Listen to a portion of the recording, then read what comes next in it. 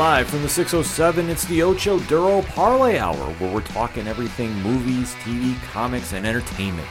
Join in the conversation on social media with the hashtag ODPH, because here we go.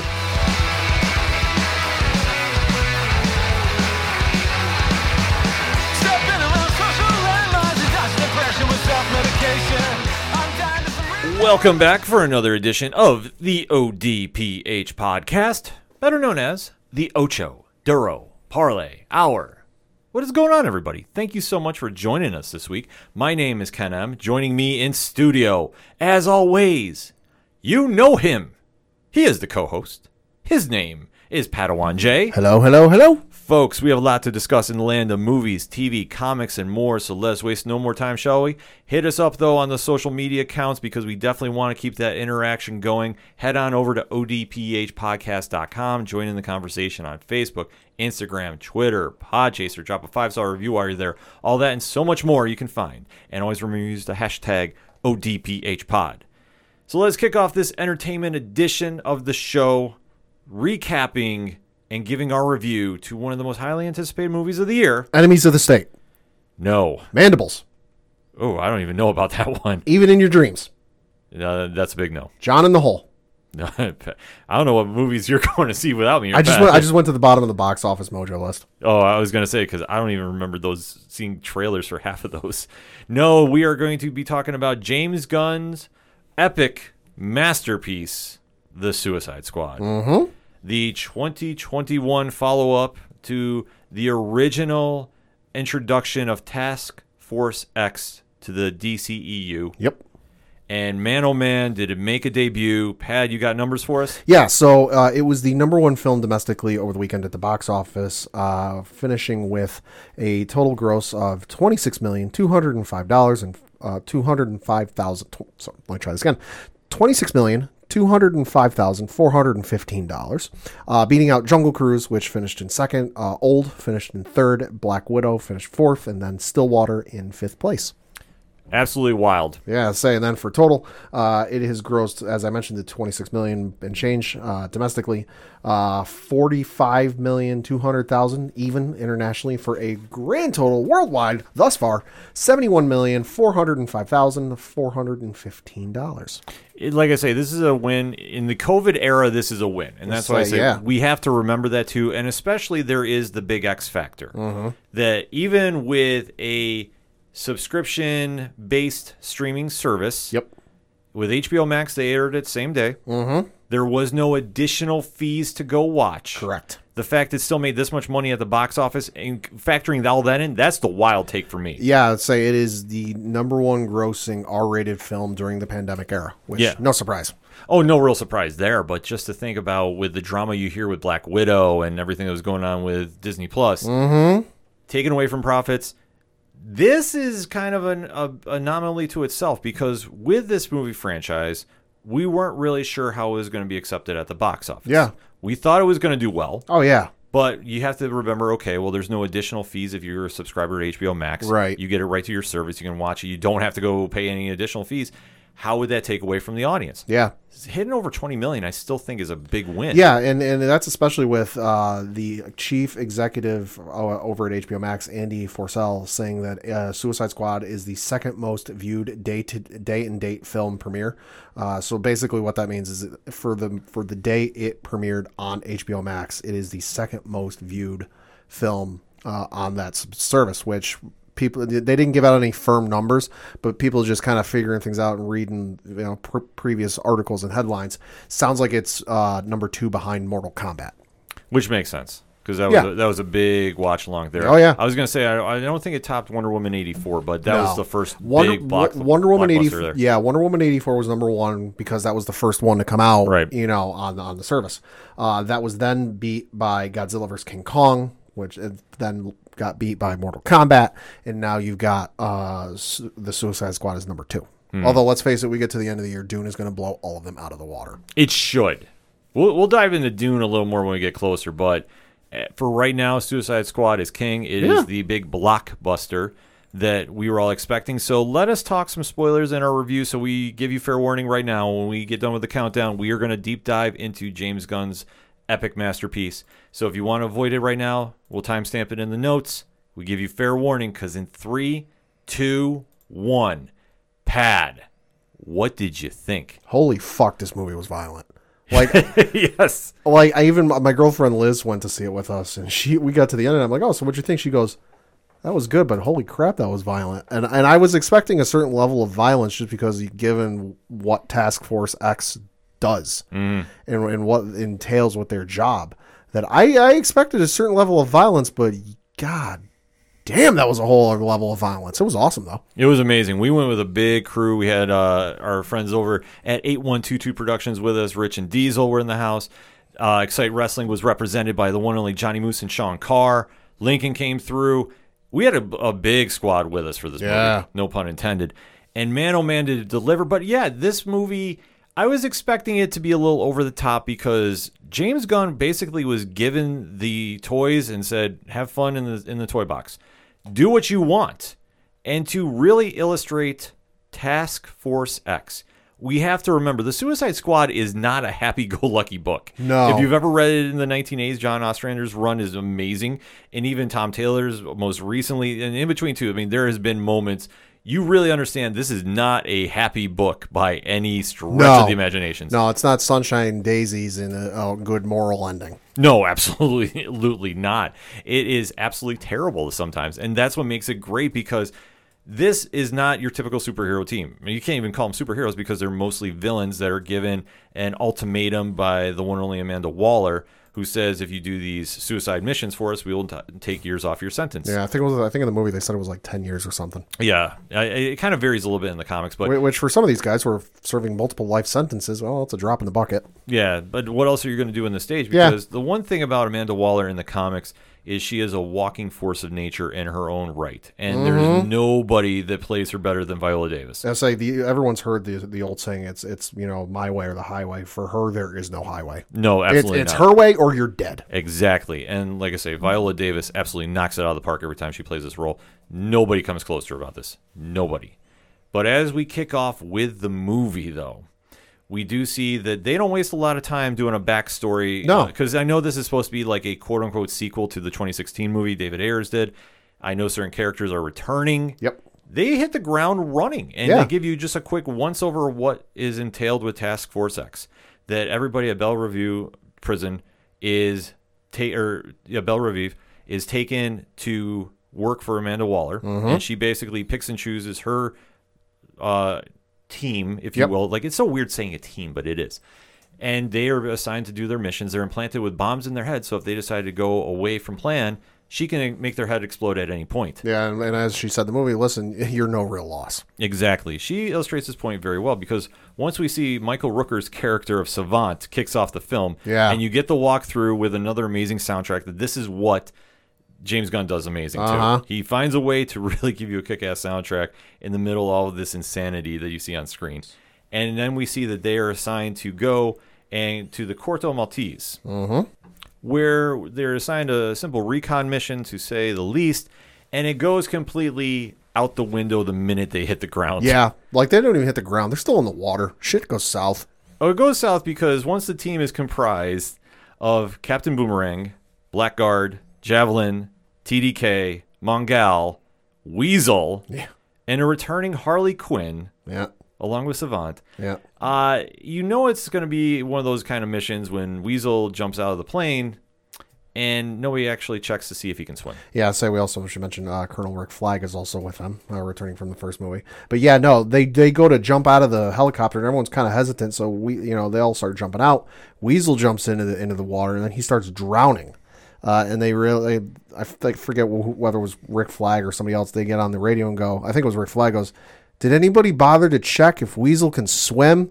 And Waller, without saying anything, just looks back at her crew that's, working the comms and the computers and everything else. And they're all like, whoops. Yeah, it's kind of a really quirky humor in this very serious moment of the film, which they play off very well, especially Joel Kinnaman, who is reprising his role as Rick Flag. And obviously Margot Robbie is returning as Harley Quinn from the original 2016 film. Everybody else, though, is basically disposable in this because in the opening minutes of the film, Christ almighty, everybody is taken out because Blackguard, played by the one and only Pete Davidson, apparently cut a deal with the wrong people, Yeah. and they get completely blown away on the island. Yeah, they finally make it to the beach. They're ready to start making their way towards the tree line, and he just starts walking. He's like, "Oh, don't worry, guys, I got this." Oh, hey guys, I brought him here just as I promised. The lights turn on.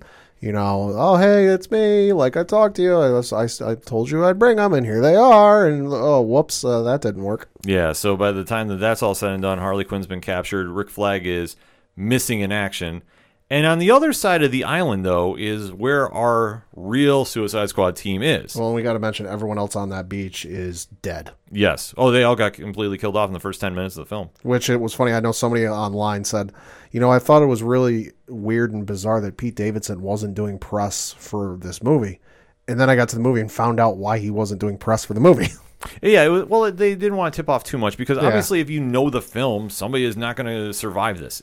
Suicide Squad, the members don't usually come back. Well, and also, why do press for a movie you're in 10 minutes of? Well, you also have to say to keep the illusion up. Yeah, because that's true. Jai Courtney, who came back as Captain Boomerang 2, he was killed off in the first minutes. True. And they did it in very graphic fashion. And what was bizarre about that was that he said he almost wasn't able to make the movie because he almost had a scheduling conflict. Yeah. And I'm thinking, really, scheduling conflict? You were out in 10 minutes. Although maybe that was written in because of the scheduling conflict. I don't know. It's hard to say because everybody was being very coy about That'll be on what their involvement was going to be in. That'll be on the Blu-ray or DVD when it comes out for like the audio commentary. Yeah, so we'll have to wait and see about that. But like we say, we finally get introduced to the real team of Bloodsport, played by the one and only Idris Elba, who was fantastic in this role. Peacemaker by John Cena. We had Polka Dot Man, who I gotta say, I did not expect him to be as good as he was. Yeah, especially you look up the powers and what he can do, and you're like, really, this guy? But then ended up being really great. Oh yeah, he absolutely had some scene-stealing moments. David Delchame was fantastic, and even Ratcatcher 2, played by Daniela Melchior. Yeah. Seriously, stole the movie in scenes that I honestly was hearing this lineup originally and going, what is going to go on here? Because I don't see how this is going to play out. Yeah, and this isn't a spoiler. James Gunn said that originally he had planned for Ratcatcher 2 to die at one point in the movie, but just the repertoire he had with the actress and on set and during the filming, he grew to like her so much that all right, you know what, we're going to change the ending of her character, and I want to see her in like an HBO Max show. Oh yeah, absolutely. I think they have a lot of potential. They really want to build this franchise up. But we can't forget about one of the most key members of the team, Sylvester Stallone voicing King Shark. God damn. How good was this? Holy shit, this was awesome. Yes. So this ragtag group of villains is now on a seek and destroy mission, so to speak, because they're assigned to go find Rick Flag. Yep. Which Waller has always been very loyal to Rick Flag no matter what. And he has always been somebody that is I guess I would say the most noble of any incarnation of the Suicide Squad in whatever comic you've read. If he's been there, he's the closest to a good guy that you're going to find. So as they're going through and they have to stumble across a rebel militia group, Yep. you can definitely tell these guys are not on a team page because as they stumble across their base where they get an idea where Rick Flag is, Yep. what happens, Pad?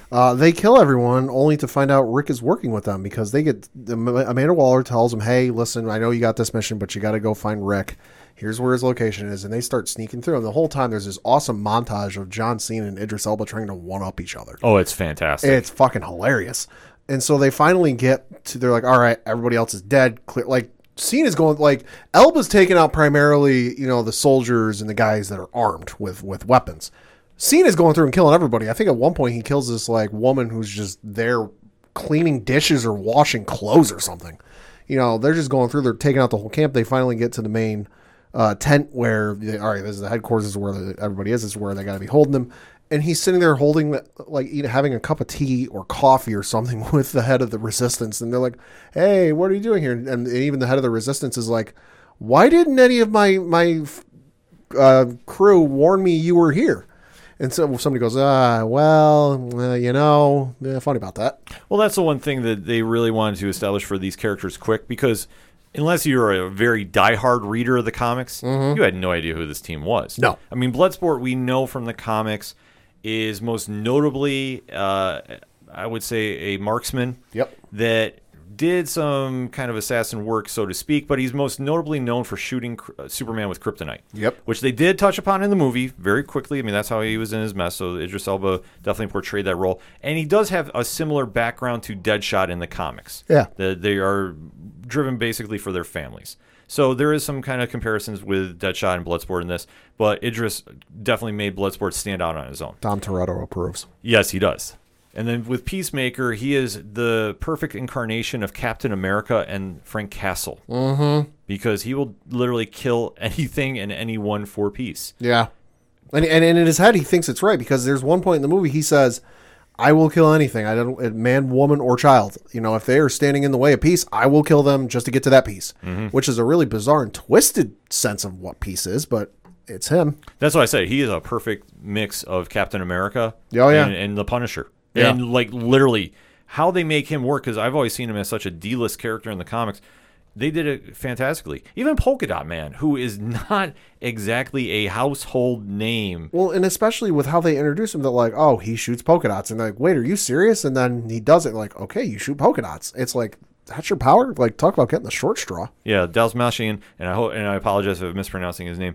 He really gave something to this character, because they really went into a different direction with him and his background, where he was saying that he has to get rid of his polka dots because basically it caused like an internal acid burn. Acid burn, or like there was like something about a pocket universe, or like there was something bizarre that I thought would play into the story down the line, but didn't. Yeah, no, it's absolutely crazy of how they did this with that character. And then Ratcatcher can control rats, but even they gave her this very sympathetic backstory about her father was teaching her, but he had a drug problem too. Like, it was so well done about explaining these characters that it wasn't so overbearing. Yeah. Like, this is one thing that we always complain about with Justice League, that if you're not into the comics and you don't recognize some of the characters, you need that quick once over to just really understand what they're doing.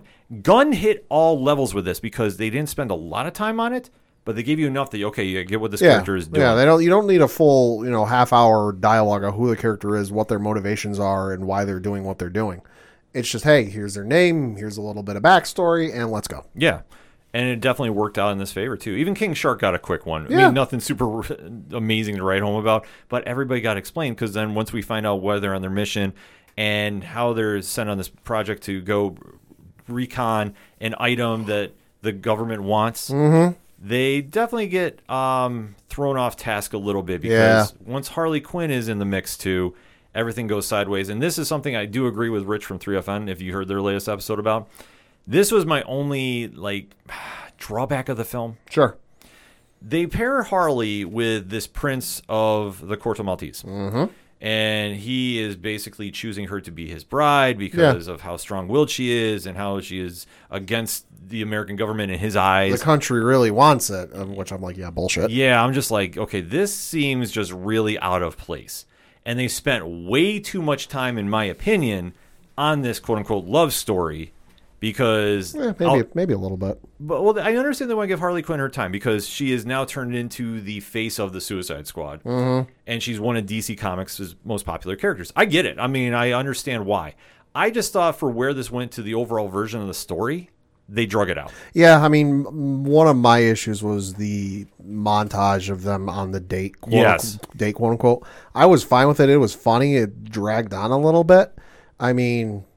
It was what it was. I wasn't super upset by it. Parts of it did go a little long, though. Yeah, that's the only thing I took away from it, is like, okay, I understand they really want to get Harley Quinn over to the new viewers watching this, but it's like, man, this is just kind of going off the storyline way too much, because she winds up killing said prince because... Reasons. Reasons. No, it's...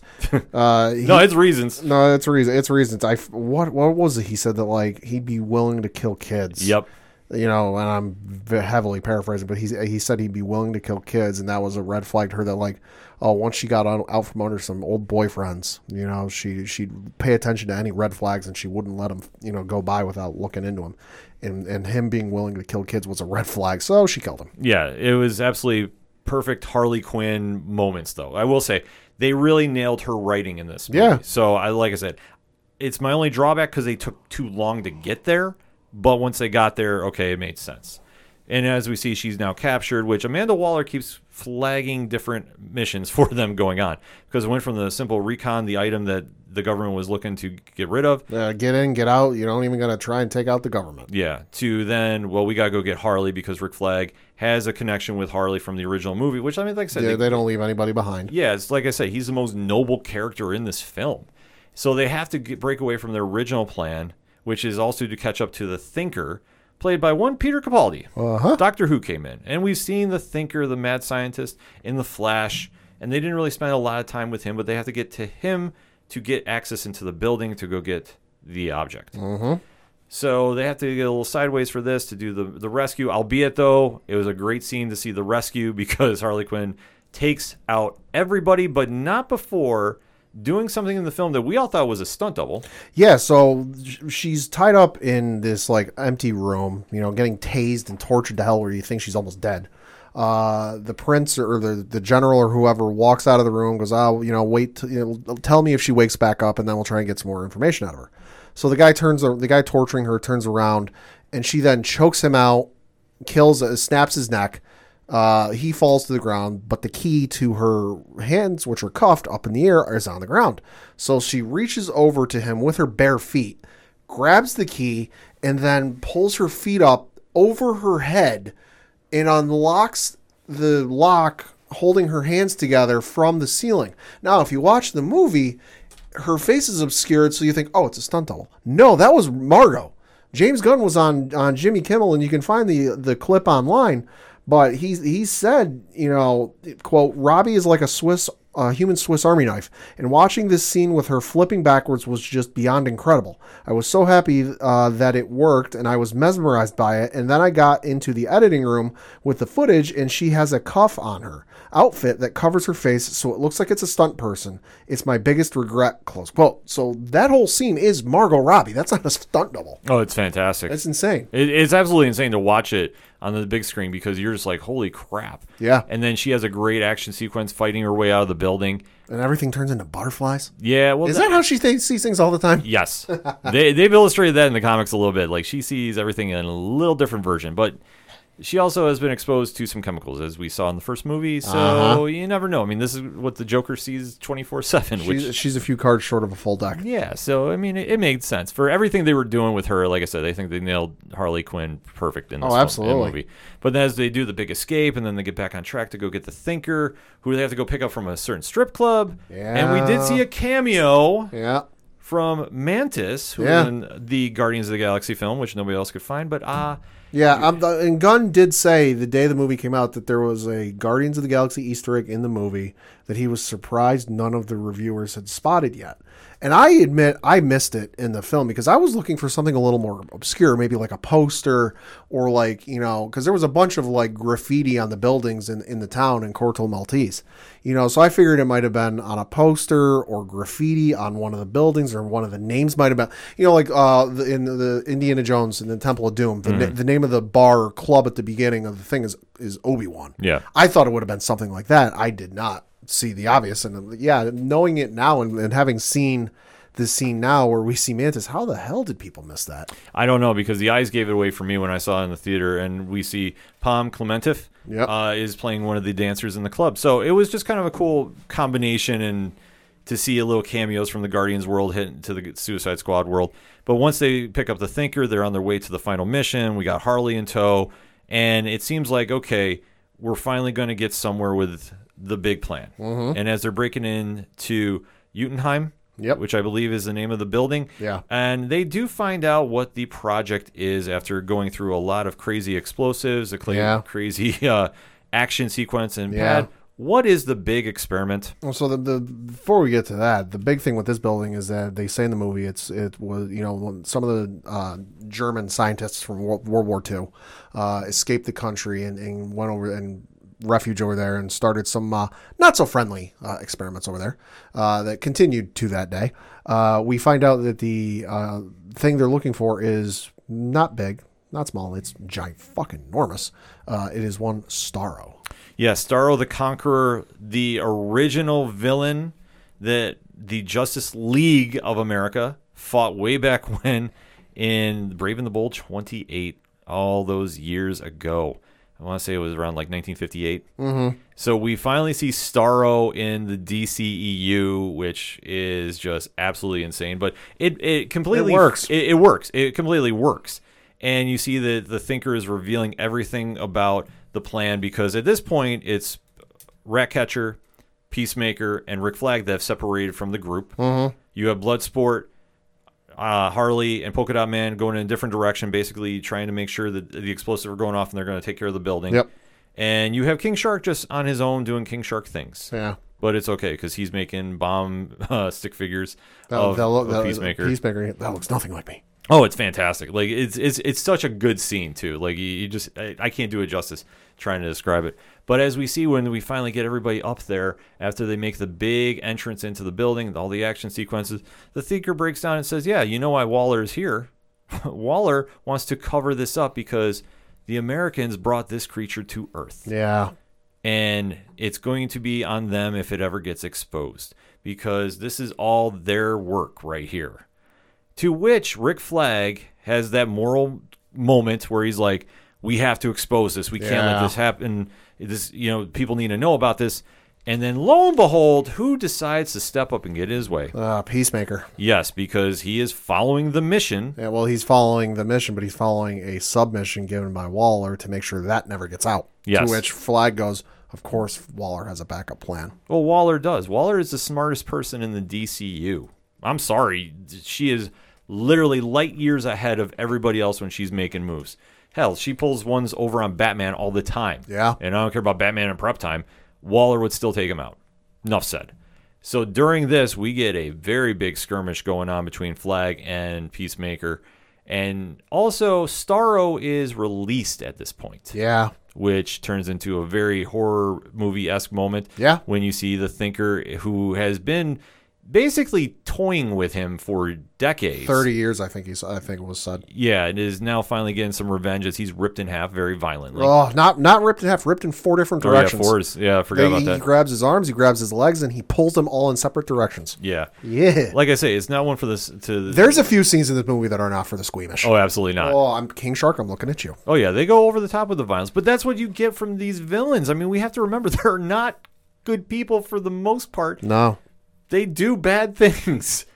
And we see that happen here because even during the battle between Peacemaker and Rick Flag, Peacemaker winds up killing Rick Flag, impaling him and stabbing him right through the heart. And he's saying, like, as much as, like, you're good, we have to think of the good of the nation and the good that this is going to be done and we can't let out. The train of thought is just astounding. Yeah, give John Cena his due. He's got a type he's playing right now. He does, but he flipped that switch because you know that he was going over the top with the Peacemaker humor. Yeah. Even when he was talking about what he would do on that island if it meant bringing peace. He can flip that switch on to being dead serious, and he was. And he was almost, I don't want to say sympathetic in that certain moment, but I think he realized he killed a good man. Yeah. But he's like, I have to do what I have to do to ensure peace. And then Ratcatcher gets the floppy disk that has everything on it. Not the hard drive, I mean, rather. Yeah. And she winds up taking off, and then Cena is going right after her. And that turns into a wild sequence, which at this point, too, the explosions that are going on the lower floors, the building is exploding. Starro is now getting free, so the rest of the team is now trying to run and save their lives. And you do see the Peacemaker is just about ready to kill Ratcatcher, and then Bloodsport jumps in. And they've been kind of having that back and forth all movie, too. So they get into that standoff. And then there's a little touch back to the beginning of the movie when they're talking about bullets. And then Bloodsport uses a smaller bullet, an exploding bullet, to shoot right through Peacemaker's one. Because right before he's about to kill Ratcatcher, it goes right through the bullet. Yep. And what we think kills Peacemaker with a throat shot, I believe. Uh-huh.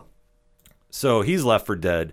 They try escaping, and they get out, but by this time, Starro is now free, running around the nation. Recreating aliens in the worst way possible. Yes, because, I mean, that's one thing he does in the comics is he takes over and basically impales somebody's face with a giant starfish. I got my aliens reference. Oh, yeah. No, it's right to the letter of the comic. So at this point, too, Waller is saying, well, you've done your mission. Get the hell out of there. Yeah. And at this point, they realize, no, this creature is going to kill everybody on this planet. Yeah, and that's what I was sitting there like, why would you have them leave? Like, this thing is out. This thing is going to leave the island. If you think this is going to sit on Corto Maltese, you are the dumbest person on the planet. But she's not, because you know what she was going to do? Get them out of there. There's no involvement from the U.S. government now because everybody has been taken out that knows anything about this. She was getting them out and going to say, okay, Justice League, you come in and do your thing. Yeah. That is her thinking, because that is how cold she is in the comics. This is what she does. And that is like, oh, this is brilliant. But then we see that these villains are now having a change of heart. Yeah. And you see that they're now warming up, because there really is no incentive for them to do good. They just know that they're seeing innocent people now are going to get hurt. And you just see that they're having this change of heart because Bloodsport has the drive. Mm-hmm. And Waller is saying, no, you go back and you get out of there. This mission's over, or I will blow all your heads off. Yeah, she's screaming at him to the point where, like, the veins popping out in her neck. Oh, yeah, because she doesn't want to do it. No. Because you're going to have to explain 5 dead bodies on that island that are not of Corto Maltese descent. They are technically American prisoners that are over there. Yeah. So how are you going to explain that? They broke out of jail and went for a vacation. Exactly. So during this moment, it's a very big, tense moment. And then all of a sudden, somebody hits Waller and knocks her out. Oh. It's one of the tech crew that is in the Belle Rive prison. Yeah. And they basically say, do what you got to, and they're trying to help. So these heroes, I can't even call them heroes. This group is basically on a proverbial suicide mission yet again to stop this alien creature they have no business getting near. And sure enough, though, they come up with a way to do it. I mean, Polka Dot Man uses his acid-piercing powers to basically take out a leg. Yep. And albeit when he does it, because he's so caught up in his own moment, he doesn't realize when a leg is coming down on him and crushes him, kills him. Yep. And then we see that Harley, who took the spear of Javelin. Yep. Well, Javelin gave it to her. He's like, oh, you're the only one who can take this, cause... And then he dies earlier in the beginning of the movie, and she goes, cause why? Cause why? Cause why? Yeah. So she now thinks that there's some mystic reason that she has this. Gets on a rooftop and jumps right into Starro's eye. Yeah, and a couple minutes before, she goes, I finally know what the Javelin's for. And I'm like, how the fuck did you figure this out? Yeah. It's Harley logic. We always just define it as reasons. And as this is going on, too, Bloodsport is using his gun, and you see now the gun that allegedly took out Superman. Holy shit. In full force as he's firing rounds to buy time. And then during this entire mix, Ratcatcher comes up with a great way to make a save. Mm-hmm. Because she calls every single rat that she has anywhere and basically unleashes them inside Starro, and he's eaten to death from the inside. That was disgusting. Oh, it's absolutely sickening. Oh, my God. I don't think it was everyone. I think it was just every rat on the island, which was a disgusting amount of rats. Mm-hmm. I don't hate rats. I don't plan on having one as a pet anytime soon. If you do, I have no issue with that. That is your choice. That was fucking disgusting. Oh, it absolutely was. Especially the aerial shot of them all running towards Starro and climbing up Starro. Like, ew. Oh, yeah. It's a wild visual, but it makes sense. And this is something that nobody else other than James Gunn could pull off. Because this was so over the top out there, but he made it work. I'll say also shout out Sebastian, the main rat, voiced by one and only D. Bradley Baker. Yeah, Sebastian stole everybody's heart there. He's going to be getting plush dolls made if he doesn't have it already. It's coming, folks. Get ready for it.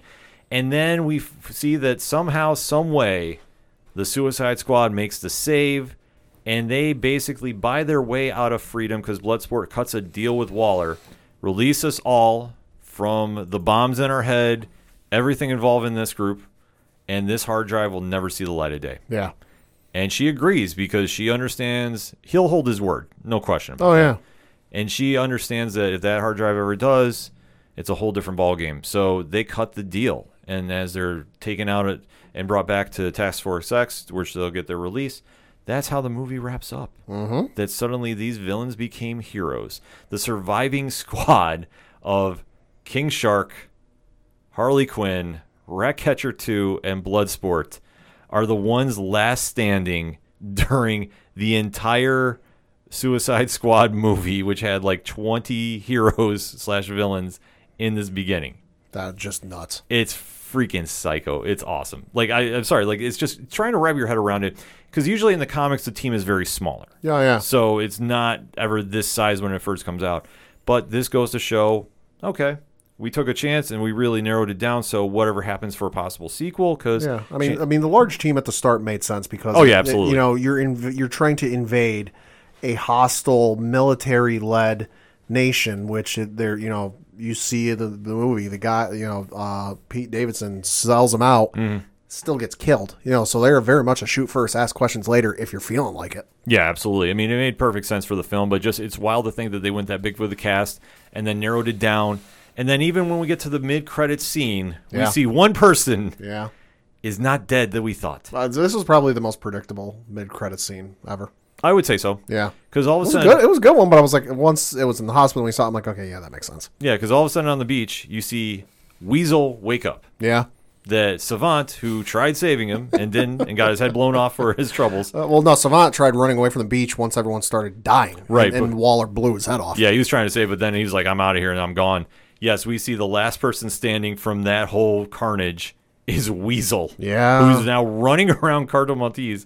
We don't know what's going to happen there. That could be another side movie. Who knows? He'll find his way off somehow. And then we do find out that we do have some of the other higher-ups of Task Force X walking around in a hospital. Yeah. And lo and behold, we find that somebody was brought back from the mission as well, and that is Peacemaker. Yeah. So he did survive. Which was not surprising given the fact, well, he's got a series that finished filming that's coming out on HBO Max. Right, which we have heard a little rumors that it's going to be before and after Suicide Squad. So it might be kind of a flashback thing. I've read that on a couple different sites, so I'm waiting to get like a real confirmation. But to see that happen, I'm excited for it. Yeah. And overall, though, man, this movie hit on a lot of fronts. Oh, absolutely. I think that they gave heart to a very, very dark movie. Mm-hmm. That you had character moments that really stood out and really, I want to say, made you care about a Suicide Squad team that, frankly, in the first one, and this is not a shot at the first movie, though. Yeah. This one really just had a different vibe to it. And yeah. I know it's going to sound cliche, but it was like a family movie in a sense because... Dom Toretto approves. Yeah, once you had that moments with Bloodsport and Ratcatcher 2... Yeah. And how well they were connecting and just getting away from being in the, you know, we're villains and we're doing this for, you know, just to save ourselves. Once you had those moments where everybody broke away and were doing their own thing, it really gave a different vibe to the film. Like, I always go back to when they were in the club, and Rick Flag was like, hey, here's to the next 3 hours, and hopefully we're alive. Well, and I think part of what helped with this movie is the overall plot of, like, what they were trying to do was more believable. Mm-hmm. Whereas with the first one, it's like, oh, hey, you got to go stop this supernatural being that's in the heart of a city that, like, okay, why wouldn't you just call, like, the Justice League or, like, some other powered group to take care of this? Whereas with this, it's like, hey, we need you to invade basically invade this island nation that's just had a military coup, you know, dictators at the head of it, and we got to get this thing out of there. So it's like, okay, yeah, you send in someone like that. You don't necessarily send in, you know, the top 3 Justice League members in for something like that. And then it built and escalated to that batshit craziness. So I think that's part of what helped with this. Oh, absolutely, too. I fully agree. And that's the one thing about the Suicide Squad is you need those B-list characters, because if you put on, like, Harley Quinn... And you can name your Justice League members if you wanted. Yeah. You know damn well nobody's going to get killed in that squad. No. So this one, because of the stakes that are involved with this mission, you had to have that sense of somebody's not coming back. And that's where the Suicide Squad really hits home. Like, you have to remember that, okay, these missions, they're not supposed to survive. They are expendable. Amanda Waller is one of the coldest people in the entire DCU. She does not care. She is get the job done. That's all that matters to her. You're not going to see her shed tears over anybody's loss. No. And they really demonstrated that with this film. And then, like I say, to have that little heart moments, the characters like Polka Dot Man, even though he is absolutely batshit crazy. Yeah. Ratcatcher 2 was the heart and soul of the movie. So shout out her dad, Taika Waititi. Yeah. Like the fact that they made her such a sympathetic character, it was just a truly phenomenal play. And then even to have it balanced out with John Cena as Peacemaker, who was so over the top in his stuff, but it made it work. But then when it came down to the fight between him and Rick Flag, this is where it works. Because you understand that, it's not an act what he's doing, but he's so convicted by his resolve here that this is what he wants to do. Like, he's willing to literally do anything to ensure, quote unquote, peace, whatever he sees in his head. Yeah. It's a freaking mix of just so many different personalities, but yet they all work in this.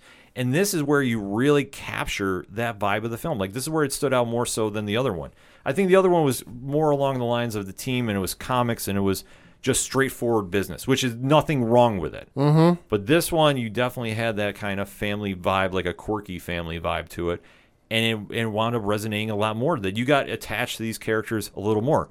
Like I say, in the first film, it was what it was. Like I said, I thought it was okay. I mean, it's not my favorite film, but I understand what they were doing with it. The air's cut, and it is what it is. But this one, I think, just hit on so many other levels because it really gave characters you honestly did not care about. You made them care. Mm-hmm. And that's kudos to James Gunn and the writing on this film. Seriously, this has a lot of win, a lot of crazy-ass violence throughout. I mean, an absurd amount of violence. Yeah, but you need that, though. And I think for James Gunn, he finally got to do a crazy movie, and he understood what he was doing with this. Oh, yeah. Because you can't have just this be normal. I'll say that level of violence, because I know we got out of the movie. I looked at you, I was like, all right, was that more or less violence than the Expendables movies? Not Expendables 1, but Expendables 3, yes. Yeah. But it needed to be, because that's what kind of missions they do. And like I say, surprised they killed off some characters, but it is comics, so you never know who might come back. I could see some of them maybe possibly do something. Yeah, maybe. But probably not, because I think when they do another sequel, we'll have another batch of characters involved. I don't know who they would add, though. Yeah, I don't know. I mean, that'll be the big question, whatever they want to do for a sequel. Because I have to imagine they'll try pushing for one. Even though I don't think I've heard James Gunn say he wants to do one. I've heard they're talking. I heard they're talking because I think he had so much of a blast with this one and how well this one was received, too. Yeah. That he's been kind of teasing around maybe some ideas. I've heard a Harley Quinn solo movie, which I'd be perfectly fine with if that was the case, if that does come to fruition. Whatever he really wants to do with it, I think would be very good. And if he wants to do another Suicide Squad movie, by all means. Because this one was the movie that I think DC fans have been waiting for. That we didn't need everything as dark as the Snyderverse, and this one was not so over-the-top light-hearted. Yeah. It was a good mix, a blend. And I think it just pays off that this one just stands out to be just a fun view into a very, very dark place in the DCU. And it definitely showed a different side to the DC universe that we haven't seen on the big screen thus far. So all that's being said, Pat, final thoughts on the film? Amazing film. I hope they do something with it down the road. Absolutely. I'm with you. This one definitely hit it out of the park. Can't say enough good things about it. Only a couple things I can just be very picky about.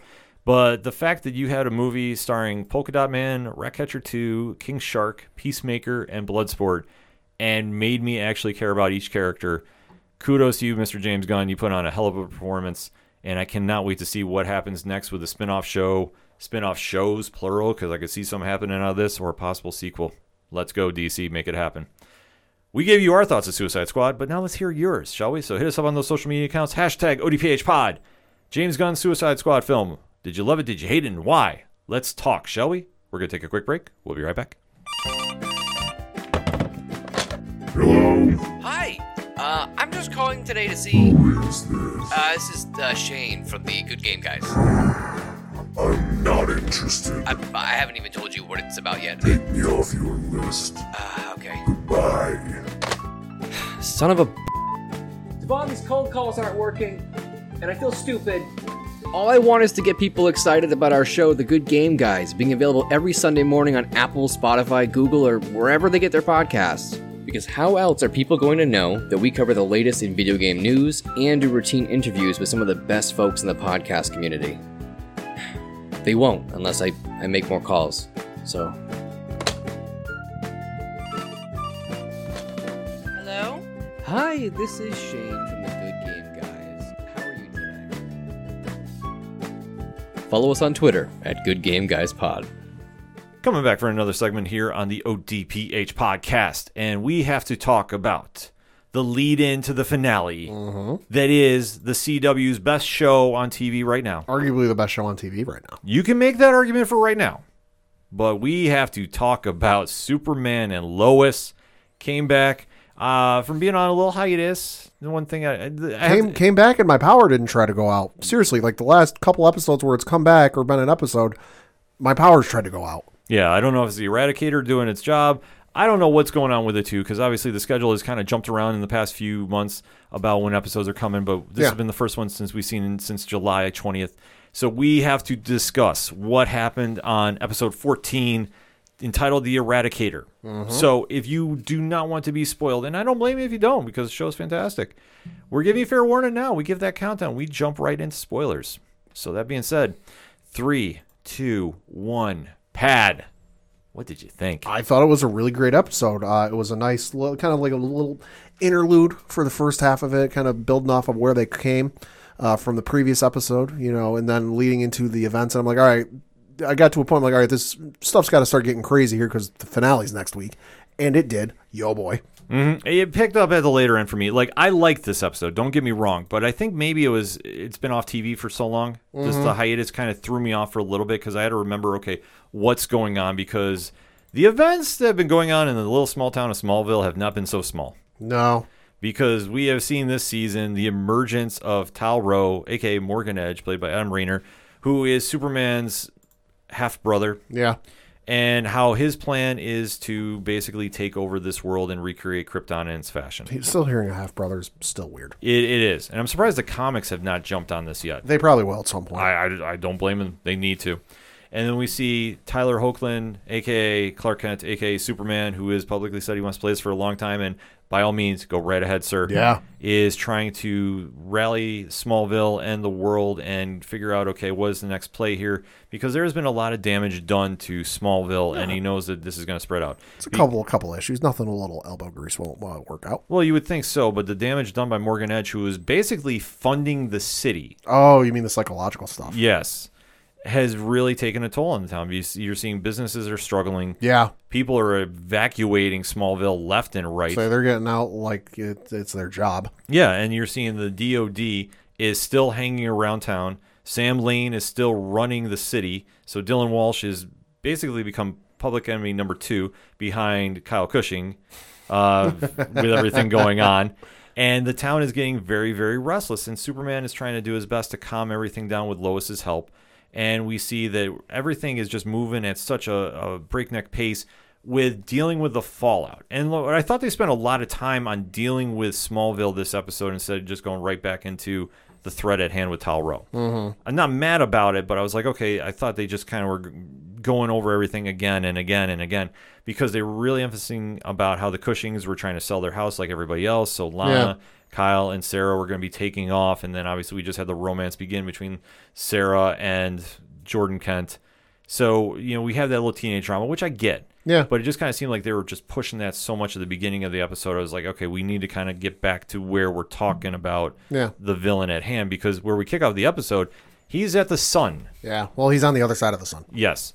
And hidden away from Earth. Yes, he's hidden away and just basically roiding up, so to speak. Yeah. Because he is absorbing a lot of solar energy. So and he's getting a lot of vitamin D. And he's got voices in his head. They talk to him. They understand. They talk. Rev Theory approves. Yes, and so does Randy Orton. Hopefully. Otherwise, I'm going to get hit with an RKO. Nevertheless, on Earth, we are dealing with this in the town hall meeting, which is going completely out of hand. Oh, what are you talking about? It went great. Oh, well, you would think so, but Lois Lane is trying to be the PR person to everybody and knows that there is a super big problem with this going on. I mean, I applaud Elizabeth Tulloch for doing what she can with the moment, because she was, being the very sympathetic to the town, as she should be. But we do see that Derek Powell's mother comes out of nowhere, and she starts grilling General Lane about what's going on. Yeah, this town hall already wasn't going well. This town hall was planned, because folks got questions. He wants to give answers, he being General Lane. But earlier that same day, the Smallville newspaper ran a story about, basically dragging the DOD in front of the bus, so to speak, and dragging them through the mud and laying a lot of the blame at their feet. And it really added gasoline to a fire that didn't really need it, so that when they finally get to said town hall meeting, the crowd is already riled the fuck up and chanting "Get out!" You know, we hate you, among very many other things. The mother shows up, like you said, and wants answers, and he can't give them because, well, it's classified. Yeah. And it just goes south and south and south. And I got to say, General Lane, you need a little bit of PR lessons. Yeah, he was definitely not being warm and sympathetic towards everybody. He isn't, though. I mean, that's just how he is. Like, I get that some stuff classified, but you got to give him a little bit of a carrot. Yeah, you can't just answer every question. That's classified. Sorry, can't tell you. Classified. But you know what? I kind of understood why he did that, though. Not because it was his job.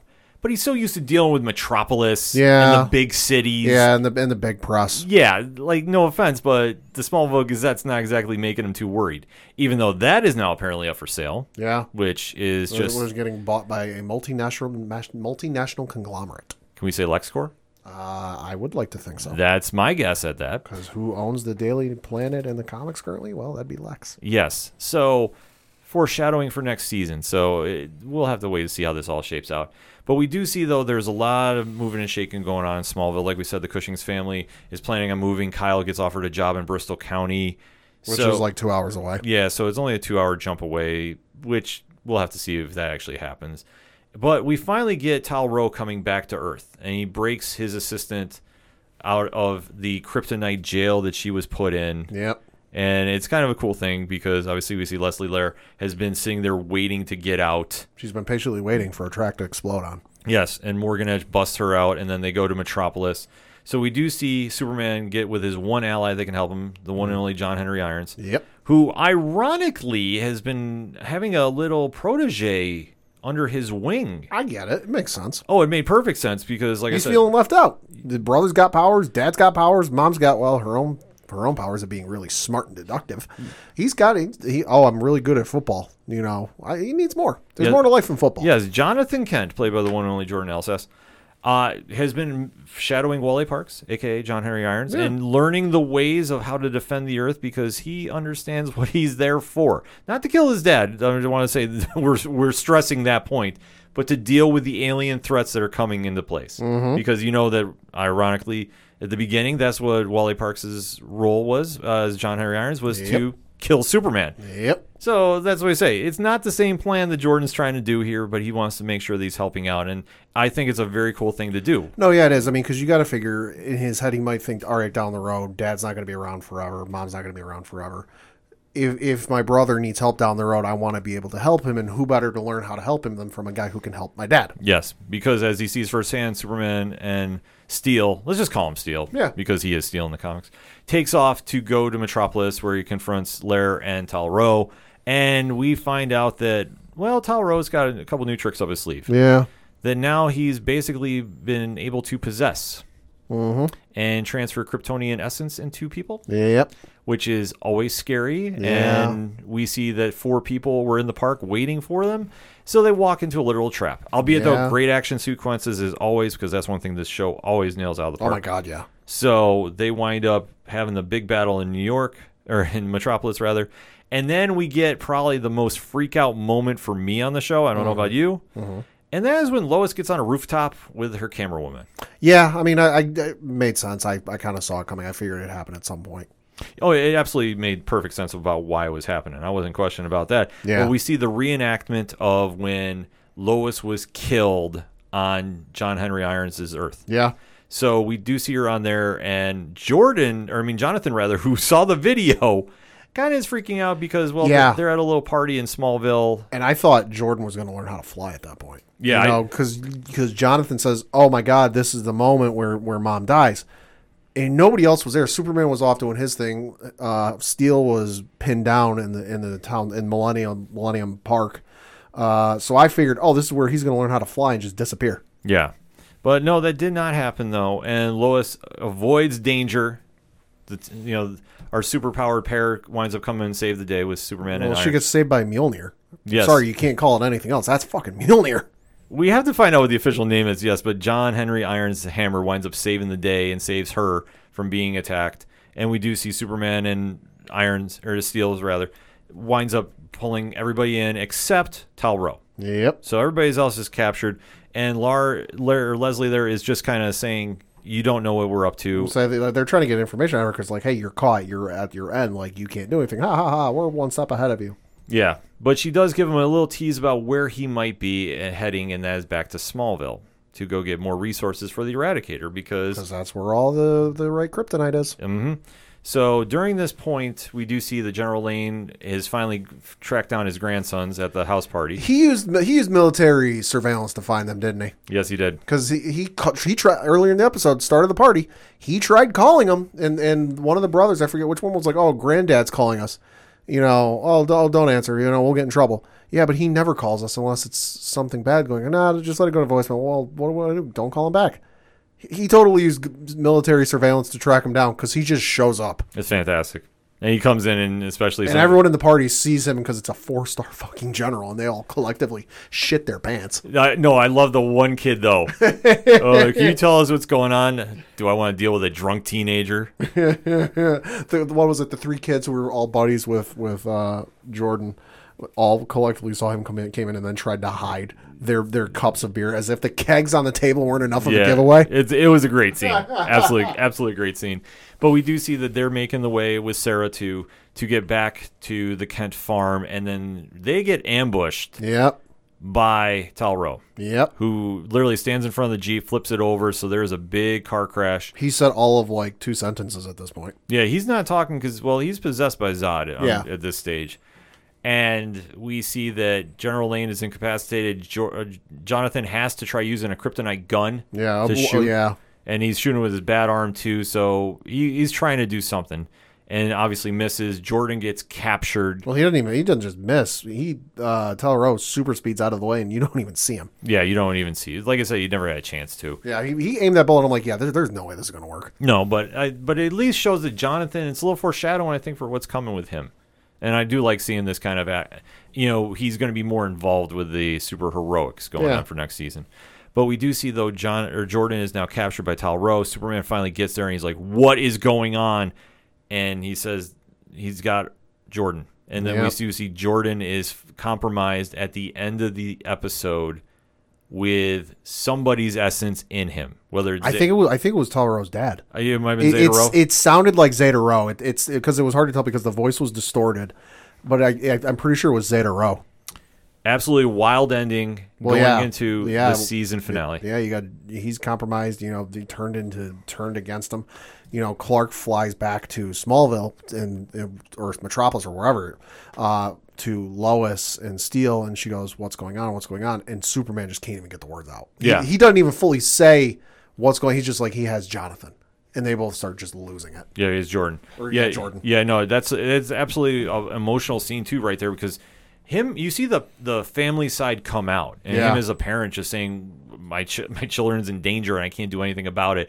And he knows exactly what's going to happen because we saw earlier when Tal-Rho was trying to convert Superman. Yeah, and speaking of emotional scenes, I got to give credit to Elizabeth Tulloch in this episode because there was the scene back at the town hall. Yes. Where the mother shows up and goes, you don't know what it's like to lose a son. And given what we learned from her in one of the previous episodes that she did indeed lose a son through miscarriage, she did. I expected her to say something. But she didn't, and I understand that. But she conveyed a lot through her facial expressions without saying something. So, bravo to you, Elizabeth Tulloch. Yeah, great scene. Holy shit. Fully agree about that one. Man, a lot of stuff in this episode. Yeah. Like I said, I picked up late. Because I said, for me, in the beginning of this episode, they just kind of were just going around in circles about Smallville. And it's like, okay, I understand. Everybody's leaving, so we can get to the story. But, I mean, final thoughts on this episode, and what do you think is coming for the finale, man? Great episode. I liked it start to finish. I always enjoy those kind of like interludes, those kind of like breathe moments, because they can't be action all the time. Where I expected, I have no idea where this is going to go. It's going to be batshit crazy. The episode's titled Last Sons of Krypton. It's directed by some dude named Tom Cavanaugh. Ooh. Yeah, you might have heard of him. I'm down for that. He's directing. So it's going to be nuts, and I'm expecting a full-blown cliffhanger, because, they're going to love to do that. I honestly have no idea what to expect for next season. The season finale. I think what they did with this episode, when they finally got going on the major threat, they really hit their stride with this episode. And I think it was a perfect way to set up for the finale. And now it is going to become Jordan versus Clark. That is going to be one epic battle at the end of the season. Could it be a cliffhanger? Sure. I don't doubt it. But I honestly don't know how they're going to wrap this up unless you see Jonathan has to come in and they have to stop Jordan and what's going to happen there. Yeah. This is just uncharted water, but this is what makes this show so good is they've captured the essence of Superman. They've really ran with it, modernized it, and made you really understand the danger involved with this because they tied it in so much family. It works on so many different levels. So I can't wait for next week. We'll have to see what happens. But we gave you our takes, so let us chat with you, ODPH Society. Episode 14, entitled The Eradicator, Superman and Lois. What was your thoughts? Did you love it? Did you hate it? And why? And what do you think is going to go down in the finale next week? Let's have that conversation, shall we? We're going to take a quick break. We'll be right back. If you're into all things comics, you have to check out Take a Knee for Marvel vs. DC, your go-to podcast for comic and superhero discussion, debates, polls, and more. Tune in as Regular Scott and Ozzy Killmonger chat about your favorite comic topics, and you never know who may show up for an open mic or what will be next on their favorite One Gotta Go. Take a Knee for Marvel vs. DC, every Sunday, powered by the Defy Light Podcast Network.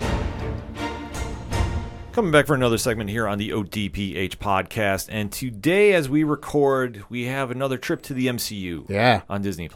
But it's not a normal trip. No. We finally get the debut episode of What If. And we're getting weird. Yes, we are. Now, if you're not familiar with What If, it is a comic series that Marvel has done off and on throughout the years, and it basically takes stories that have been in their current continuum and says, well, what if, and they change the story. So this does allow creators to get very, very creative, no pun intended, with certain iconic stories or certain origins. Like, for example, what if the radioactive spider bit Frank Castle? That's an issue. What if Daredevil had actually won or lost Born Again? That is another one. So you have different histories of this going on throughout the lineage of Marvel Comics. And like I say, when we first heard about this show, we're like, okay, how is this going to work? Because the MCU, hey, it's all connected. Well, we finally got our taste of that today on Disney+. So we are going to be talking some spoilers about the first episode of What If. So this one we are going to be enforcing the 72-hour embargo on social media, which means don't post spoilers if you can help it, because we want to give everybody a fair shot to watch it. You won't see it pop up on our social media accounts because we want to keep everybody a fair shake to watch it first. So the only thing we will say is there is no post-credit scene. Yes, there is no post-credit scene. So that's the only spoiler you'll get from us here on the ODPH. But we are going to talk about spoilers on the episode. So like I said, social media, no. Spoilers here, yes. And you know the drill by now. So in 3, 2, 1, Pad. What did you think? I thought it was a really good episode. Of course, this one was titled What If Captain Carter Were the First Avenger. So this was all Captain America 1, the film focused. So I was very interested to see where this was going to go because I haven't read the What If stuff before. But I'm intrigued by the concept, and I'm intrigued by the, just the idea of it. I'm always a big fan, and I've always had those thoughts with like movies and videos. Well, what would have happened if things went differently? If the bad guys won in Star Wars at the end, or changes with Kingdom Hearts or something like that. So to finally see it, I was very interested, and I loved the episode. And with some of the directions that went, I went, oh, that's very interesting. For me, when I first heard about this, I wasn't sure what to expect. Because in the comics, we know that Uatu the Watcher is almost the narrator of the book. And then he does show the alternate timelines because that is what it is set in the Marvel Comics universe. So when you start seeing these stories unfold, it was kind of a question of where do they exist. Now, we have heard multiple times that this show is Marvel canon. So I'm saying this as an official statement. If this is Marvel canon, so is Marvel's Agents of S.H.I.E.L.D. And you will not tell me otherwise. But this show is the animated version of everything, so we don't see the live action. We don't see the actors come back. However, we do get a lot of the voices that come back to the show. Yeah. So this is something that I thought was a very cool moment. And like we say, when we finally see the introduction of the MCU here, we get the animated scroll a little bit, and then we get Uatu kind of walking us through what is going on here. And Uatu is voiced by Jeffrey Wright. Mm-hmm. So that was a very cool thing to That see. was a very welcome surprise. I was like, wait a minute, is that Jeffrey Wright? Oh, it is. Yes. So forgot he was. Jeffrey Wright's in the MCU. Yes, so now he's officially in the MCU. And we just jump into what if Captain Carter was the first Avenger. So what they do is they decide to take a little play on what would happen if Steve Rogers was not the first super soldier. Mm-hmm. And they do a great sequence where they're showing that he's about ready to get the process done to become the super soldier. And however, Peggy Carter catches that somebody is trying to assassinate, and she winds up intervening. But when this happens, we see Steve Rogers is wounded during this. So he can't be the one that gets the super soldier serum. And the general there is obviously trying to scramble to get anybody, but Peggy Carter says, I'll do it, because there's only have one shot to do this. Yep. And she jumps in the machine. Thank you, yes. I was trying to think of the official name of it, but yes, it is the machine that does the process for it. She winds up getting the super soldier serum and becomes the super soldier of the armed forces in fighting World War II. Mm-hmm. So we do see that she is still trying to work with Steve Rogers, who, I mean, he is still being her number one fan and number one backer. Yep. And being so supportive too, because she's not getting a lot of warm and friendlies from the military generals. And she is still going out there, and it's almost like a reenactment of Captain America: The First Avenger. Yeah, it's almost a reenactment, slight pushback, just because, well, unfortunately, that's how the world was back then. That, we can't have a woman going to the front lines. That's not right. It's they'll be afraid you'll break a nail. Yeah. Meanwhile, she's like, there's the one scene where she's throwing like 45-pound weights into the wall, and they're sticking. But finally, she eventually does make her way over to the war, and it's really cool to see. Yeah, absolutely. And Haley Atwell reprises her role as Agent Carter for the voice of this. Mm-hmm. Sebastian Stan also makes an appearance as Bucky Barnes. Dominic Cooper comes back as Howard Stark. So that was very cool. Josh Keaton, though, was playing the voice of Steve Rogers for this episode. So we have to clarify that. So no Chris Evans back for this show. But we do see, like you touched upon, too, the times, obviously are very outdated for the attitudes of the military there, that they're not willing to accept Peggy Carter, because she comes in there and starts kicking ass immediately. Yeah. And she does pick up where Steve Rogers is still trying to say, my best friend is here. He's captured by Hydra forces. So she goes and rescues him and the rest of the infantry. So we do see some very cool throwbacks to the Howling Commandos. Yep. And it was cool hearing Neil McDonough too come back as Dum Dum Duggan. So good. I was marking out by that, because she goes makes the big save. And during this time too, we do see that they wind up getting the Tesseract in their possession. Yep. And at the same time too, we see Howard Stark has been working on something else. Yeah. And Pad, what is that? It's a certain iron suit that looks a little familiar if you've seen Iron Man 1. It's the Iron Man suit Mark 1. Yes. In 1940s. Yeah. So that was a very cool surprise. I was not expecting that. Yeah. And we do see Neither was I. I was like, that's the point where I'm like, okay, this feels fairly standard, for the diverging of times. And then it got to that point, I'm like, this is where it gets good. Yeah. So we do see that the suit entitled the Hydra Stomper is a terrible name in full effect. But of course, it's the 1940s. I mean, look at the people that were in charge that were being so sexist towards Peggy Carter. They were not exactly the real brain trust, so to speak, of coming up with good ideas at that time. That's why they're lucky they had Howard Stark, in my opinion. True. But we do see that Steve Rogers is in action as the Hydra Stomper suit, and they wind up trying to make another stop on a Hydra train that is delivering something of sorts, and they wind up that it is actually a trap set for them. Yep. And it does explode, so Peggy Carter and the rest of the Howling Commandos are knocked off the train, but Steve Rogers is presumed dead. I thought, they're going to turn him into the Winter Soldier. I was like, I thought so too. Because he disappears in kind of the same way that Bucky does in Captain America 1, and I'm like, they're going to turn him into turn him or plan on turning him into the Winter Soldier. Didn't happen, but would have been cool. It would have been fantastic, and that might be something that happens down the road too. That could be. We don't know. But for this episode, though, it was Steve Rogers is gone, and then Peggy Carter gets more motivated to go take out the Red Skull, because once they go to the Hydra base, they realize, okay, well, the Tesseract is now in play that Hydra now has in their possession too. Yeah. Which I was kind of a little lost about how it went from point A to point B, but I'll just kind of go reasons and we'll go with that. Yeah. Though we do see that they make the crazy march to the Hydra castle, because they would just be a castle. Yep. And once they get in there, they find out that the Red Skull has decided to open a portal. We'll say the Red Skull voiced by Ross Marquand. Yes. And we see that he has unleashed something that I don't even think he knows what he's doing. No, I don't think he does, but I thought it was a little convenient that Hydra is opening a portal to another dimension and an octopus legs come out of it. Boy, is that convenient. Yeah. I was just going to say, okay, we'll just roll with it and see what happens. That is what it is. They're opening a portal. They don't even know what they're dealing with. They know it's Odin and it's from the Asgardians, but like they don't really know what they're doing. No, absolutely not. And we do see the Red Skull gets crushed. Yeah. Because he's not able to control it. And the thing is just wild and going to go tear through Europe and the world. And they know that they have to stop it by any means. And we do see that they wind up freeing the Hydra Stomper armor and Steve Rogers. They give him a quick power boost to go help fight, but it's not enough because it starts crashing during the battle with the octopus. And it all comes down to Peggy Carter as Captain Carter now, sacrificing herself to take the creature and go through the portal with it. Yep. So you do have that moment a la Steve Rogers crashing the plane into the ice. Yep, promising a dance. Promising the dance that they've been teasing the entire episode, then the entire movie of Captain America 1, so they wind up doing it. But then we get the cool mix, though. Because we do see Peggy come out with shield and sword because she stole one from the wall in hand. And she's 70 years in the future. And lo and behold, who does she bump into? Nick Fury and Clint Barton. Yes. Voiced by Sam Jackson and Jeremy Renner. Yep. So she winds up coming through the portal. You see the tentacles are all flopping all over the place because she wound up killing the creature. Yep. And she's like, well, what happened? And Nick Fury is explaining, well, Steve Rogers is no longer here. Yeah, the war ended 70 years ago. Yeah, so... She takes that a lot better than Steve did. Yeah, she was...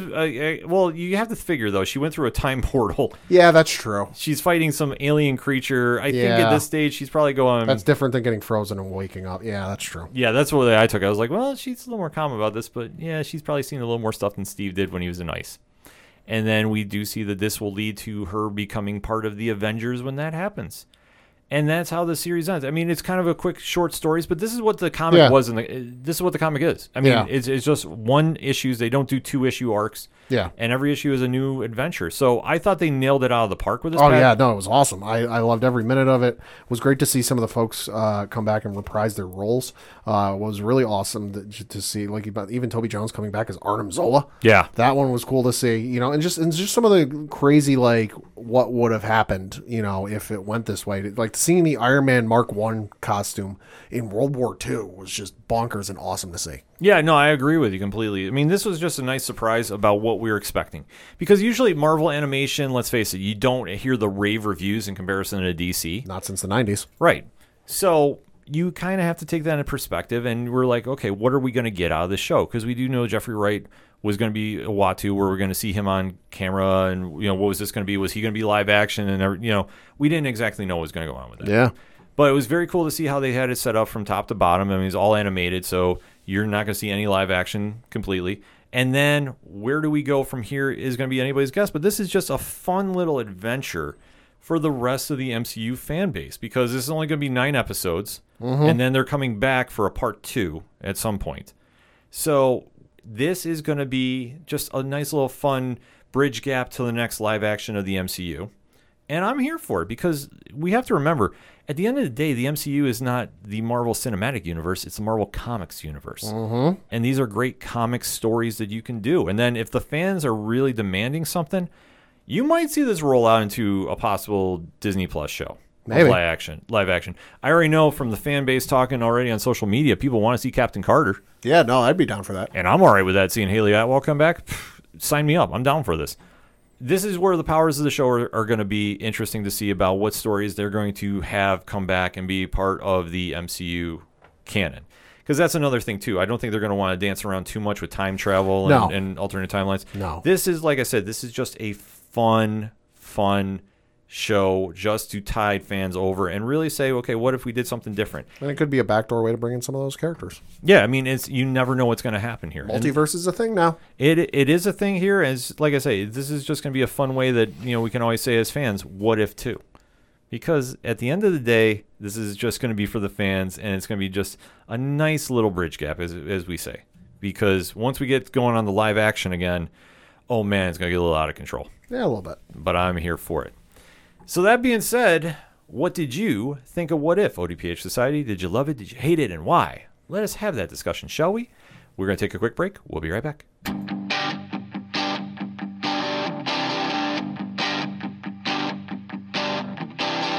This is Tom from Tom Joe Lou, This is Matt from Sidemen Sounds. and you're listening to ODPH Podcast. Wanna go where no one knows my name, to the desert, the oceans, or the plains. 'Cause I wanna... Coming back for the final segment on this edition of the ODPH podcast. Pad, what you got for those one-shots? Got a couple things to talk about. First one is a bit of speculation, bit of rumors, I guess you could say. Rumor has it.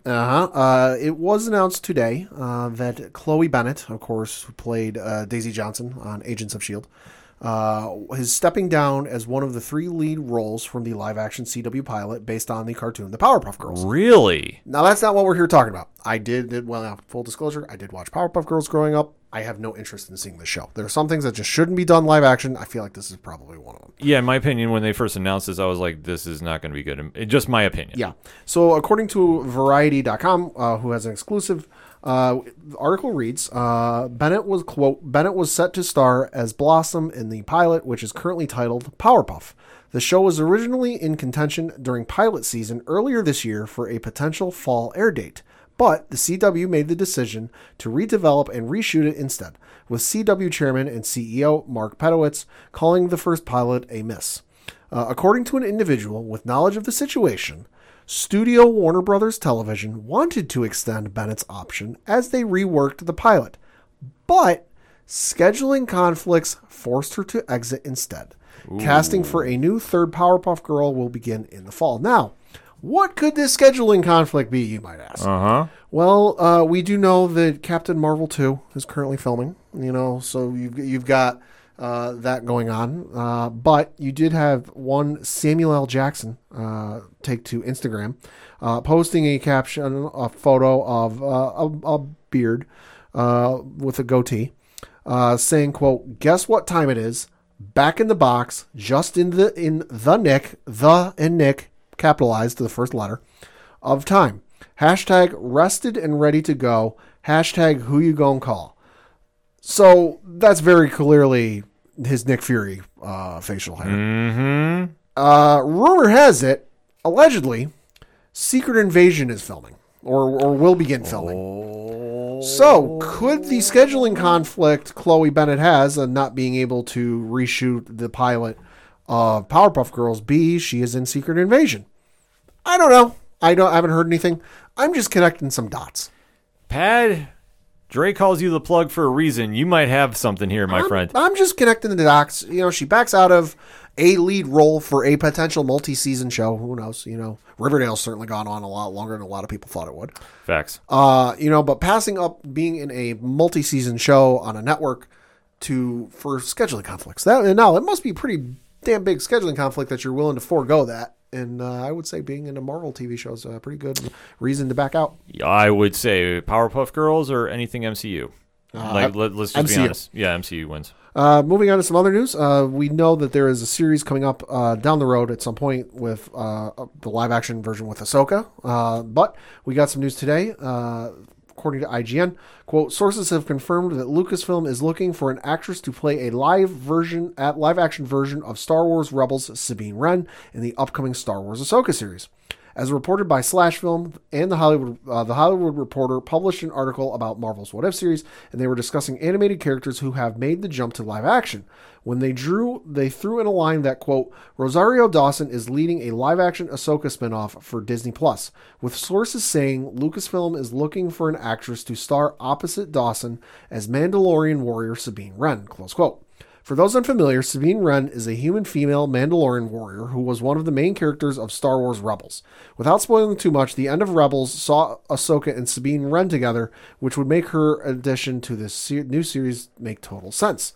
So this would make total sense. We do know that if it's going to be live action, it's with Rosario Dawson.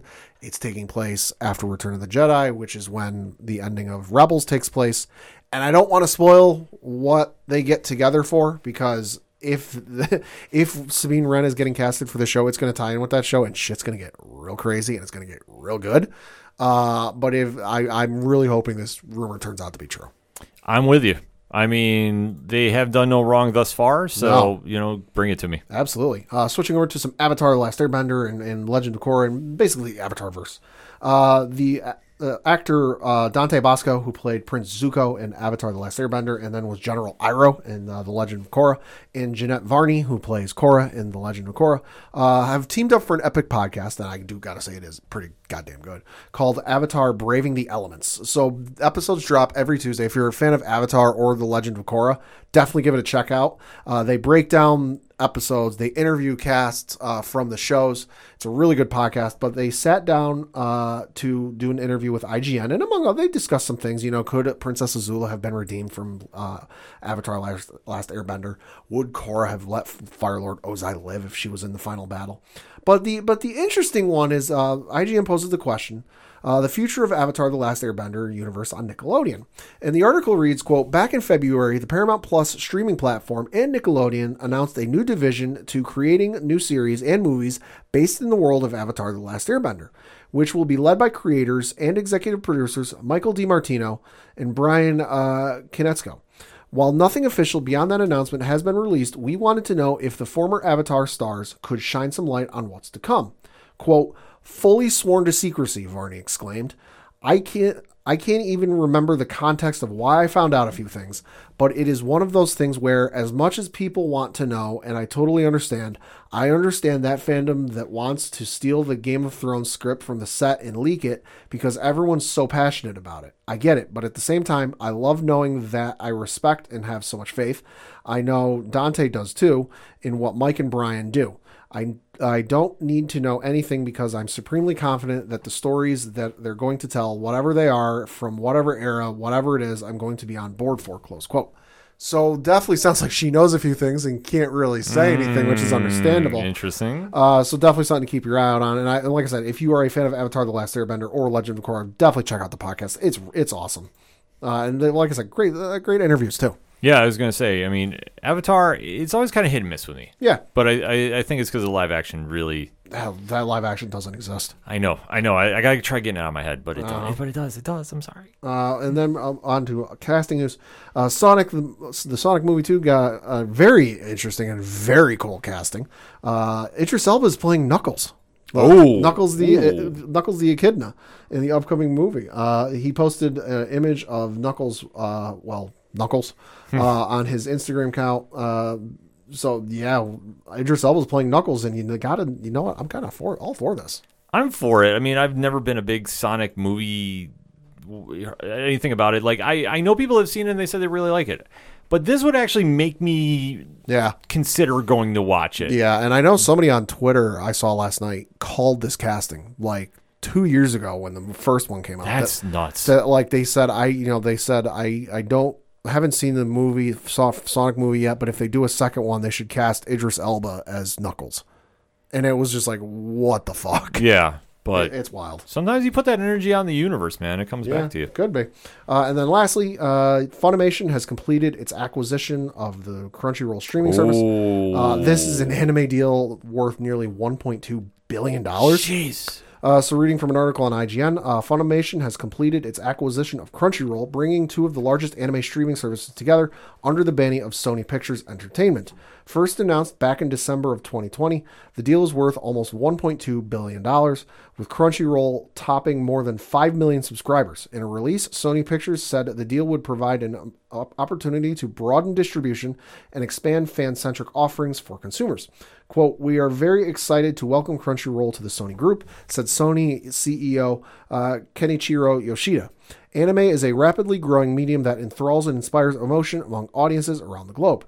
The alignment of Crunchyroll and Funimation will enable us to get even closer to the creators and fans who are the heart of the anime community. We look forward to delivering even more outstanding entertainment that fills the world with emotion through anime. Close quote. Sony's announcement follows reports that the U.S. Department of Justice was probing the deal for potential antitrust violations. The U.S. government reportedly wished to determine whether the deal would give Sony a monopoly over streaming anime. It's worth noting that other streaming services have been investing heavily in anime of late, particularly Netflix.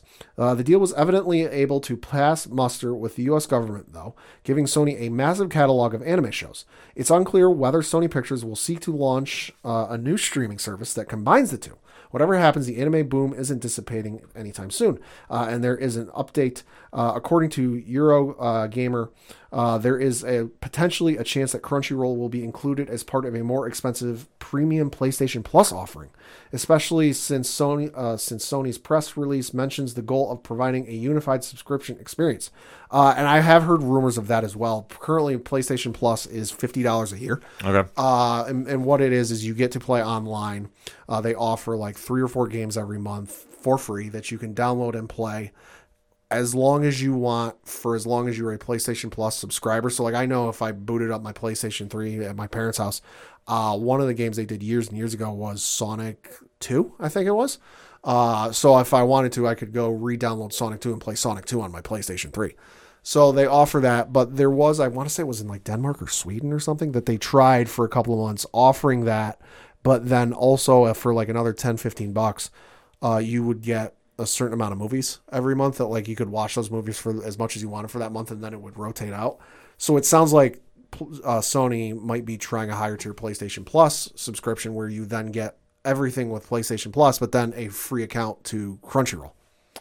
It's a hell of a deal, but man, if that's what they want to go with it, but man, that's insane money. That's nuts. It's crazy. Like, and it's 2 of the biggest anime content providers on the planet. Yeah, coming together. I mean, the possibilities of where they could go with this are endless. Like, just trying to wrap my head around this, and especially for what was it, 1.2 billion? 1.2 billion. Holy! Like, even if you're not familiar with, Funimation has their own streaming service. Just go there and browse what they have. Dragon Ball Z, Dragon Ball, and then I'm pretty sure they also have Dragon Ball GT and Dragon Ball Super. Like, Crunchyroll, has a shitload as well. Yeah, like it's insane. It's just insane, and I mean, for the consumer, hopefully they pull off some really cool deal for you to get on board, because all that content, man. Oh yeah. Yeah, and then switching to my comic picks of the week, you've got Batman 89, issue number 1. So this is step back into the Gotham of Tim Burton's seminal classic Batman movies. Batman 89 brings in screenwriter Sam Hamm, who worked on Batman and Batman Returns, and artist Joel Quinos, who worked on Dial H for Hero, to pull on a number of threads left dangling by the prolific director. Gotham becomes torn in two as citizens dressed as Batman and the Joker duke it out in the streets. As DA Harvey Dent tries to keep the city together, he targets the one problem tearing it apart, Batman, and he'll get Bruce Wayne's help in taking down the Dark Knight.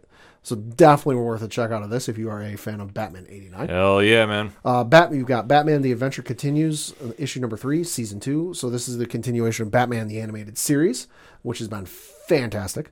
Detective Comics, issue number 1041. The Joker, issue number 6. And then a couple Star Wars picks for this week. You've got Star Wars The High Republic, issue number 8. And then Star Wars The High Republic Adventures, The Monster of Temple Peak, issue number 1. Great lineup going on in your local comic shop. And plus, we have to talk about a review that is on Parlay Points. Shout out to Boom Studios. They are on our. They have allowed us to be on the press list, so we get the chance to preview some great comics they have coming out. And this week, Pad, is one near and dear to my heart. Yeah. Because we talk of parlay topics here on the ODPH each week. One of which, pro wrestling. Mm-hmm. We also talk about it on 607 TWS, which you'll hear on the ODPH this week as well in podcast form. Unfortunately, we're not going to be streaming. Nevertheless, we are talking WWE The New Day Power of Positivity number 2. Mm-hmm. So this book, creative team is Evan Narcisse, Austin Walker, Daniel Bayless, and DC Hopkins are going through the journey of how the New Day became the New Day we know and love. So you see, basically the first issue is when they all come together, and this is the one we get the behind the scenes of how they basically get their gimmick. Okay. So I'm showing Pat the promotional art as we speak. Oh, that's cool. Of them meeting with Triple H and kind of talking about it. Yeah. And then they do some great wrestling action as well to, how they basically set up how they get over and how the personalities all come together in one big cohesive unit that is the New Day as we know and love today. So it's a great book if you're a WWE fan, and if you're a comic fan and you really want to know what the hype is about, definitely go check that out. And of course, Mighty Morphin number 10 as well from Boom, which if you're a Power Rangers fanatic, this one is a can't miss.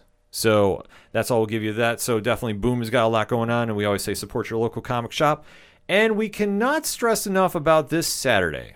Because, Pad, what is this Saturday? Free comic book day. Yes, free comic book day. The most magical time of the year. Obviously, it's been kind of shuffled around from when it usually is during the year because obviously with COVID going on, stores want to make sure everybody had a real chance to go down to the shops and support the shops. So depending where you are, definitely check to make sure your shop is going to be running this weekend for it and what the guidelines are going to be depending on where you're hearing the ODPH from. So that being said, though, there is a ton of comics coming out that you definitely want to go check out. Archie Comics has got one coming out. Boom Studios, we got to shout them out again. Enter the House of Slaughter. So this one has some ties into Mr. James Tynan's Something is Killing the Children. Yeah, So I know that is not a book that is on Pad's radar, so to speak. Nope. Because you don't do horror, but if you have not read that book, it's a fantastic book. You should definitely go check it out because that series has got a lot of hype coming behind it. And like I say, so if you're a fan of Something is Killing the Children, you'll definitely be interested in checking this book out on Free Comic Book Day. It's going to be one of the featured books going on there as well. Dark Horse Comics has one going on too with, I believe, a title that Pat is very familiar with. And what is that title right there? That is The Witcher. Yes. It's a Critical Role, The Mighty Nine Origins, also featuring The Witcher. Yes. There's going to be a Star Wars book coming out from IDW Publishing as well, The High Republic Adventures. Image Comics has got one coming out, Lady Mechanica. Mm-hmm. And Marvel has got one coming out too. Christ almighty, I read the title because there's no cover art for it. Holy shit. Yes, there's one that's highly classified. Well, a couple that are kind of highly classified from what I'm seeing.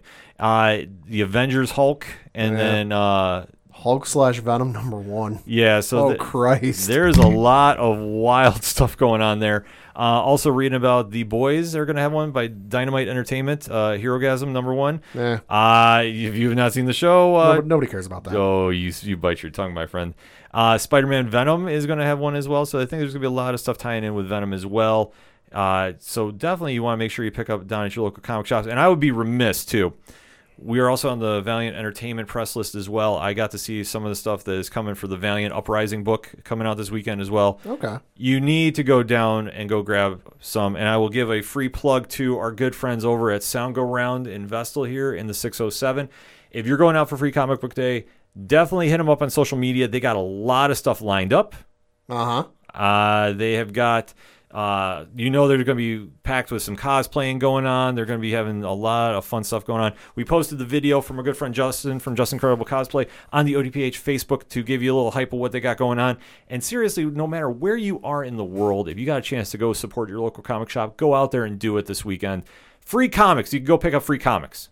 Like, what else do I need to say? What else do I need to say, Pat? Not much else. So that being said, definitely go check that out. Go find comicbooklocator.com, I believe, is the website. Or just type it in for Google search where your local comic shop is if you're not familiar. Now is the time to go out and support them. Support. Because they do a lot, and this is a fun time of year to go out and definitely check your shop out. And I guess for one more parlay point, because we are talking comics, and there was a little news that shook me this weekend. And news was breaking that James Tynion is quitting Batman. Wow. And the Joker. Wow. So it has been announced on comicbook.com is where I'm going to read the article from, but it's been on a couple different sites as well, that, to quote, the Eisner-winning writer of DC Comics' Batman ongoing series has announced his exit from the series. James Tynion is leaving Gotham City behind to launch new comic Blue Book with acclaimed artist Michael Avon Oming via a Substack newsletter.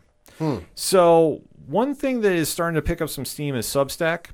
And this is kind of seeing like a new phase in comics, I guess, a little bit from what I'm interpreting from this, is a lot of creators are going to try testing their waters and going on and trying to do something a la Substack for books. So, Pad, I know you were not into comics during the Image revolution in the 90s, but how do you feel about this? If they want to pursue their own creative freedom and try things out on their own, more power to them. I'm all for creative freedom. Yeah, I mean, this is going to be something I'm kind of waiting to see how this pans out. It's kind of shocking because there's been a lot of names that have been rumored or going to try doing it as well. But for Tynan to leave, I know Scott Snyder is going to be doing his own thing on Best Jacket Press. So this is going to be an interesting time period where you're seeing a lot more creative movement and creator-owned properties really getting some big names attached to them and kind of getting away from the big companies. So this is something we're going to keep our eye on. Tynan is scheduled to be leaving Batman on issue 117 and the Joker on issue 14. And from the article, it's saying he is not going to be writing any superhero stuff anytime soon, just going to do something a little different. But this is going to be something to see if this is going to be the next wave of a revolutionary time in comics. Because if a lot of people are going to Substack, I don't know how that pans out. I know there's an article that just came out that I definitely want to kind of deep dive into a little more and probably go over on the next ODPH a little more in detail about. But this is something that sent shockwaves because I know when Scott Snyder announced he was doing that deal with Comixology and Best Jacket Press, and I know like Dark Horse is tied into it as well, I think, for the physical copies. This is just an interesting time period to be watching comics right now. So definitely stay tuned for that, and I guarantee you our good friend over at Cheers to Comics, Mr. Brian Wayne, is going to have a lot to weigh in on this as well this week. So definitely you should be following him anyway if you're following us. We're just going to put that out there. Just saying. So that'll be Inside Pad. The music you heard on this edition of the ODPH is that a shout at the robots. They have got gigs galore lined up right now. In fact, I wish I could keep track of them, but then I go to one place to find out about that. Where do I go, Pat? ODPHpodcast.com. Right on. You swing on over to the music section. You can check out everything going on with Shout.